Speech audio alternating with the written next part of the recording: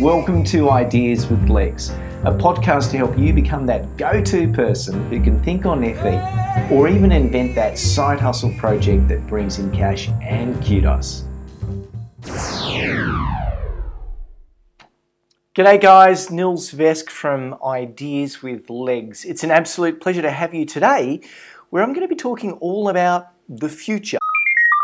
If you're someone who's interested in finding out what might be the next big thing that you could capitalize on, either for your own business, for your own side shuffle, or for something in your organization, then this little episode, we're going to be unpacking some of the ways that we can look at some of the key critical emerging trends that are happening in the world of technology and science. Now, as much as I'd love to talk to you about all of the different trends that are out there in terms of socio-cultural trends, economic, environmental, political trends, we've only got this much time. So I just want to start for this session to talk about some of these exciting technological and scientific trends. So buckle up, because it is going to be fun, and I hope you can make the most of our session today.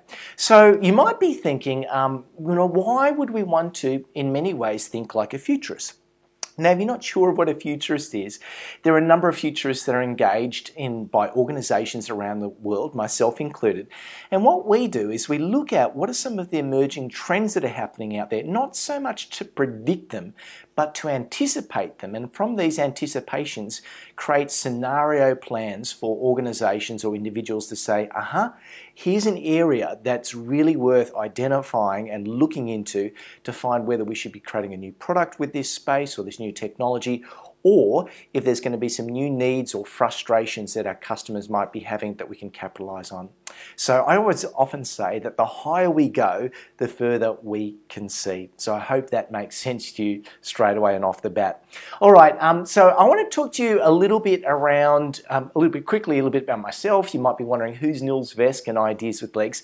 Essentially, I work around the globe, working with all kinds of companies, from Fortune 500 companies to small tech startups, to help them capitalize on great innovative insights and develop commercial products, processes and services and take them to market. All right, that's enough of a blurb from me, but I want to share some of the stuff that I work with and share with the giant big companies who've got the big budgets to help you in your world, whatever that business or in a dream of an idea or innovation might be. And what I thought, before I even get started in talking about the trends, something that people often come to me with a bit of a pain point is, how do I know if something is going to be a trend or if it's going to be something like a fad? And there are 5 key phases or distinct phases to trends. First, we have a dawning trend, like the sun rising up. It's just starting to appear.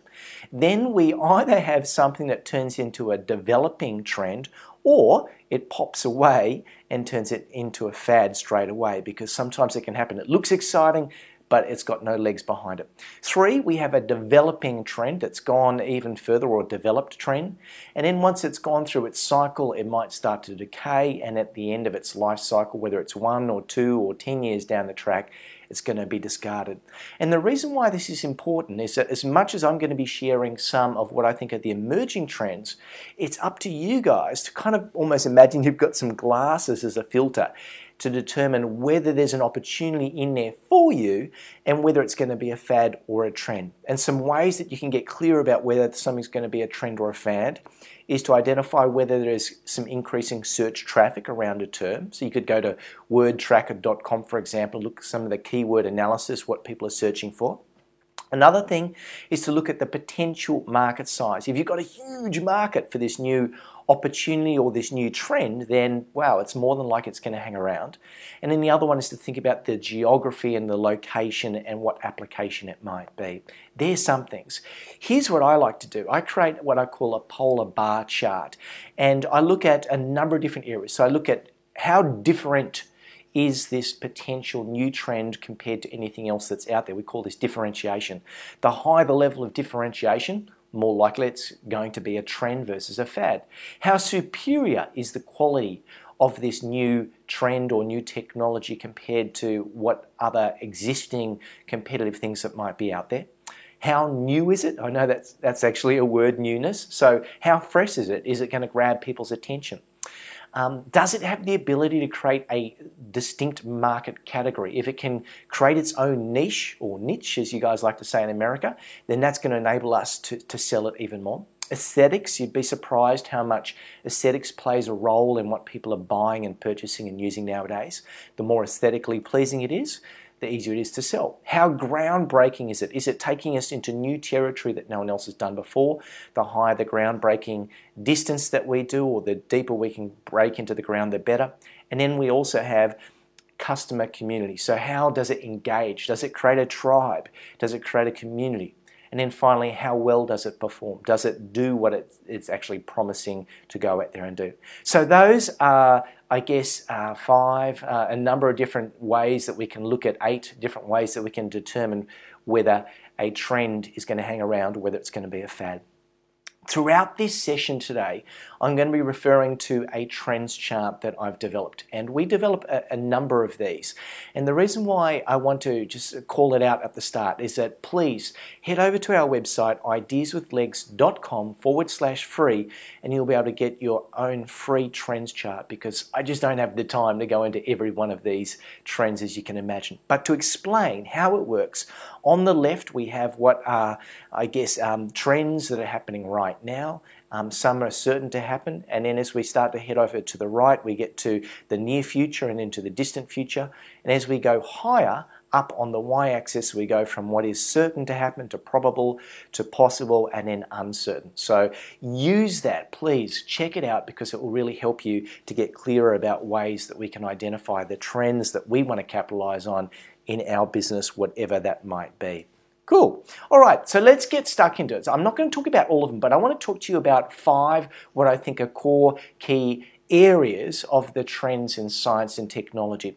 I want to talk about wearables and digestibles, 3D technology in terms of printing. I want to talk about AI and machine learning. I want to talk about genetics and biotech, and I also want to talk about AR and VR. It's going to be fun. So let's find out a little bit as we start with this concept of wearables and digestibles, because it's cool. If we were to look out there, there's some things happening now. We've got smart nappies, smart tats, smart dunnies, as we call them in Australia, or smart toilets, smart dust, edible passwords, and DNA-based data storage coming our way. These are some pretty interesting and exciting things that are coming. So let's have a little bit of an expose. Smart nappies, they're already starting to happen. There's some companies, I think there's one in Korea and another one in Sweden that have developed smart nappies that look at moisture content. We all know that people are wearing more and more sensors on the body, but it's really starting to take to a new level. It's about how can we use biometrics to analyze what's going on. Another big thing that I think is going to be happening a lot more is the concept of digital tattoos. And this is also on this trend of having body sensors, not only on the outside, but on the inside. Makes a lot of perfect sense for people who might have a medical issue where all of their medical data might be tattooed. Now, at the same time as we've got medical tattoos, if we were to face this off with another extreme, what we actually have happening is there is a big increase in laser cosmetics specifically for tattoo removal. It's a very, very good place. I just spoke to someone who was from a major investment bank the other day, and they were going out there buying as many cosmetic clinics as they could, specifically around laser tattoo removal and also with keeping people primped up and looking nice and fresh. Okay, what else do we have? Well, we've got more and more wearable data. You might notice this woman's got a beautiful piece of jewelry, a bangle, and it's starting to go next level. There are things like you can get with sunglasses that have sensors in the nose bridge that will start to analyze what your heart rate is, and then also start to look at the galvanic response of your, I think it relates to your stress levels, and you can sync it through to your brain. There's going to be some interesting new, I think, wearable data that relate to headsets and what's happening in the brain. Smart dust, Moog and DARPA, some of the research institutes in defense in the USA are exploring the ideas how we can use smart dust to communicate, to capture things, and along the lines of that. So there's some pretty interesting little components around that. I also mentioned edible passwords. I don't know if you're a bit like me and you keep forgetting your password, but an edible password would make life so much easier. So have a bit of a look for those things. Next thing is happening around 3D printing. I know, you know all about it, that's cool. But 3D printing has come a long way, and it's going to continue to go further. I mean, if we come back maybe 8 to 10 years ago, there we had the Twilight figurines from that vampire movie. I know in Australia, every school has a 3D printer. And the most commonly printed object were the figurines from Twilight. Go figure that one out. But nowadays we're building rocket engines with 3D printers. We're printing drugs, and that's going to become bigger. There's going to be food printing going on, and also molecular printing, which is, I can dare say, is the holy grail. If you can work out how to print a molecule, the building block of anything, then you can build pretty much anything. So really watch this space. But let's go a little bit further and identify some of these things. I want to give you the commercial example. So I said 3D printers that are printing rockets. And one of those is the game changer of a business called Rocket Lab. Originally a New Zealand company across the Tasman here, and they worked out that, you know what, we could build things with a 3D printer. So let's see how we can do it. Now they're based in the USA, and what they do is they 3D print a new engine within 24 hours at $1 million each. Now somehow it uses electricity versus rocket fuel. Sadly, I'm not a rocket scientist, so I can't tell you exactly what's going on there, but yeah, so they look at not giant rockets, but more micro rockets, which also fits into that trend of micro space, that is having micro satellites. I know Australia, for the first time in whatever we announced, I think about 8 months ago, Australia's first ever space agency, because a lot of smaller players are getting in there, sharing on smaller satellites, which is really mixing things up. Kind of exciting. All right, so what else have we got?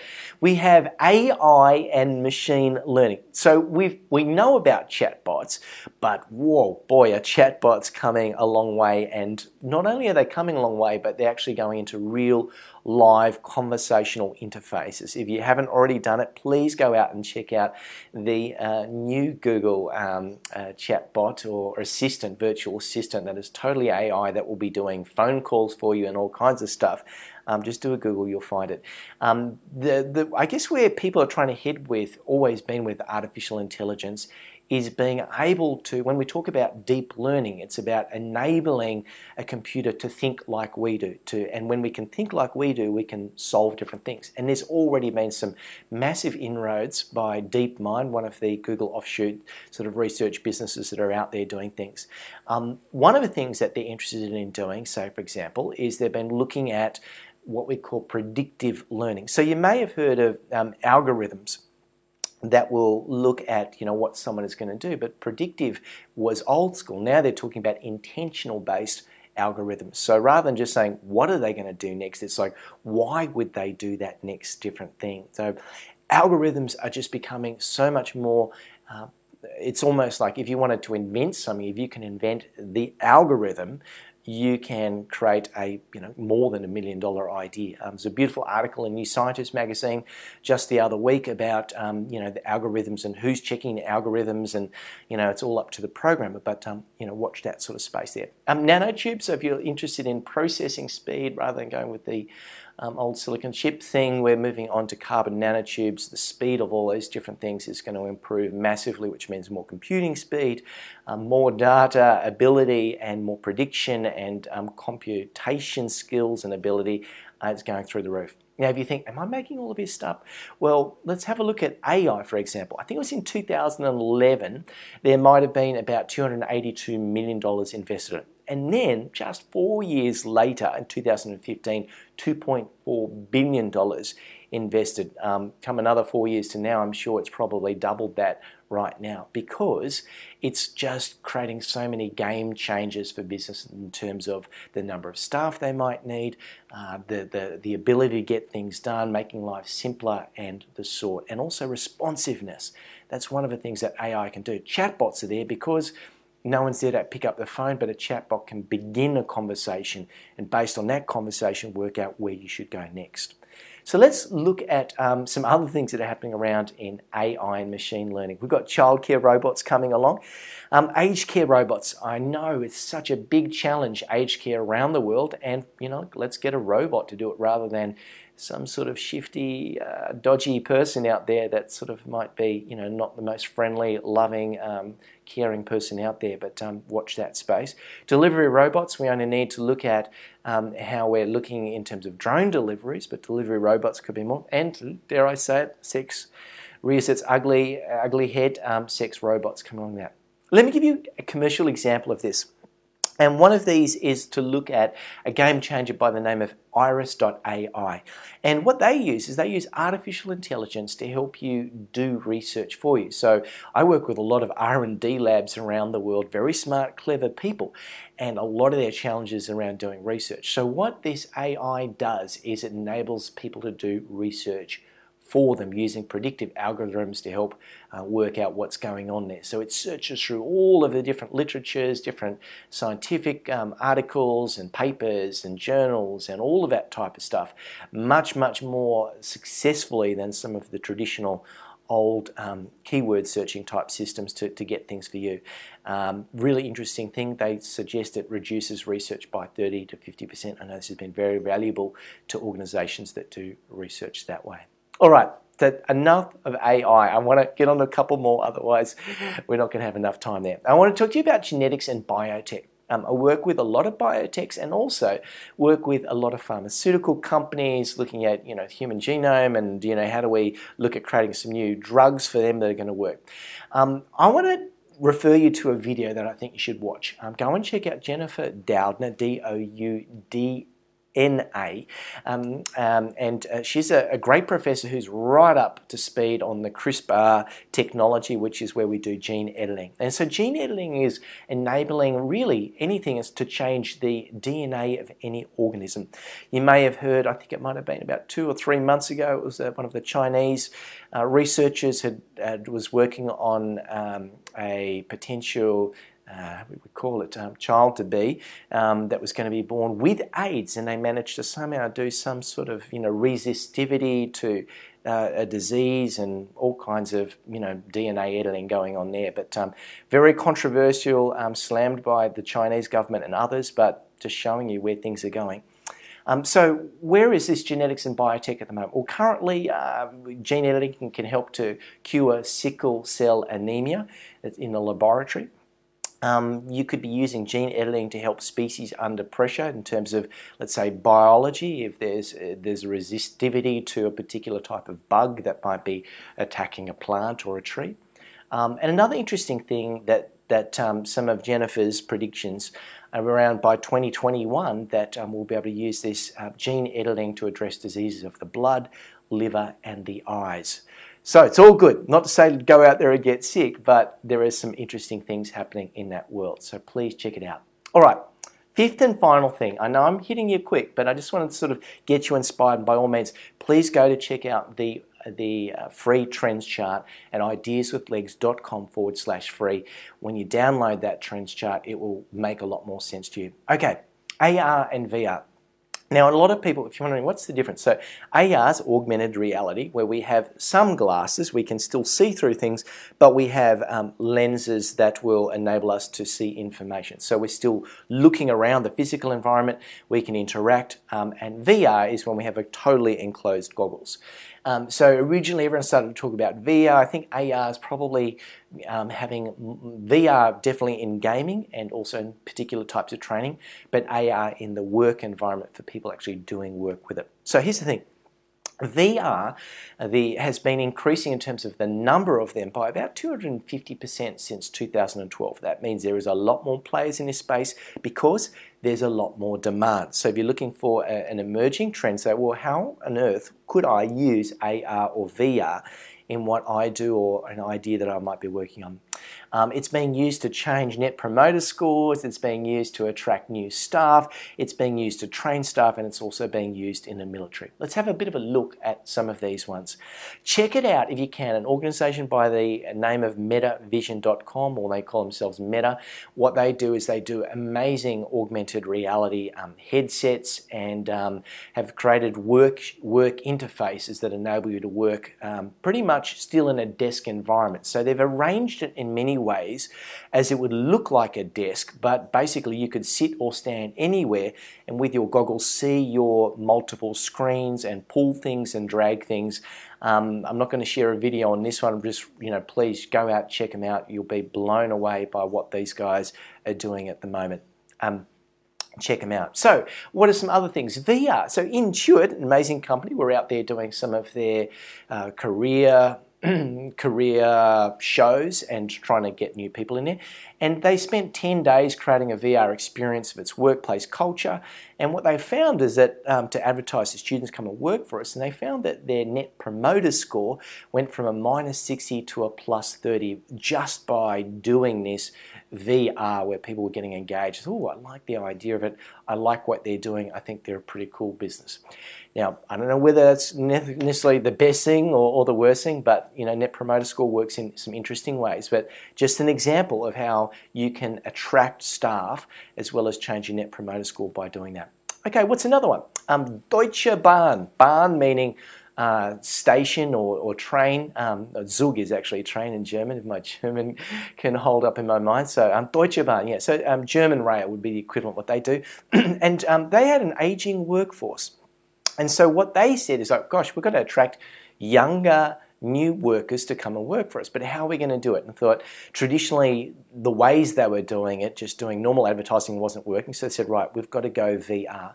And so by providing VR headsets at career fairs to attract or to show younger staff how things work, they got to see live experience of what the work would be, and they started to increase. They found, I think, about by 5 to 10 times more applicants by using VR. So it's a classic example of how those activities can be used to get more people in. All right, another one. I know in Australia down under here, one of our largest banks, Commonwealth Bank CBA, one of my clients, they've been using VR to help assess candidates around what sort of decision making they would be doing in a particular type of situation, a problem or a challenge. So it's being used in a lot of different ways, as well as obviously training people how to do different things. I know Walmart in the US do a lot of training through their VR. And of course the US military using those skills and the equipment and that technology to enable people to experience real combat live experiences without actually having to go out there and shoot live rounds and travel too far to make that happen. So they are some classic examples. So where is this all heading? So something that you might want to be interested in, what are some of the potential jobs that might be coming? So autonomous transportation specialist, that is for those vehicles that drive on their own. We need some specialists in that. Human technology integration specialist. What that basically is what's the right type of technology for what I do? There's so many technologies, there's so much software. It's getting to a point where people are going to say, I do this for my work, what's the best software, what are the skills I need to know and technology to help me out. It's almost like a personal coach for your technology and how you optimize them. Drone manager, I know NASA for quite a while have been working on individual passenger drones and what flight paths and how they can manage that type of situation.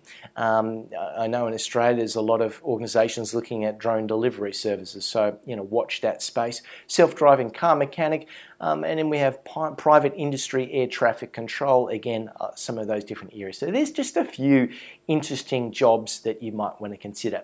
Again, to help you along the way, please check out ideaswithlegs.com/free and you can download this amazing trends chart that will take you about some of those emerging trends. Please check it out because I think it can really help you to look for the next big thing. Now, why do we want trends? Trends lead to great insights.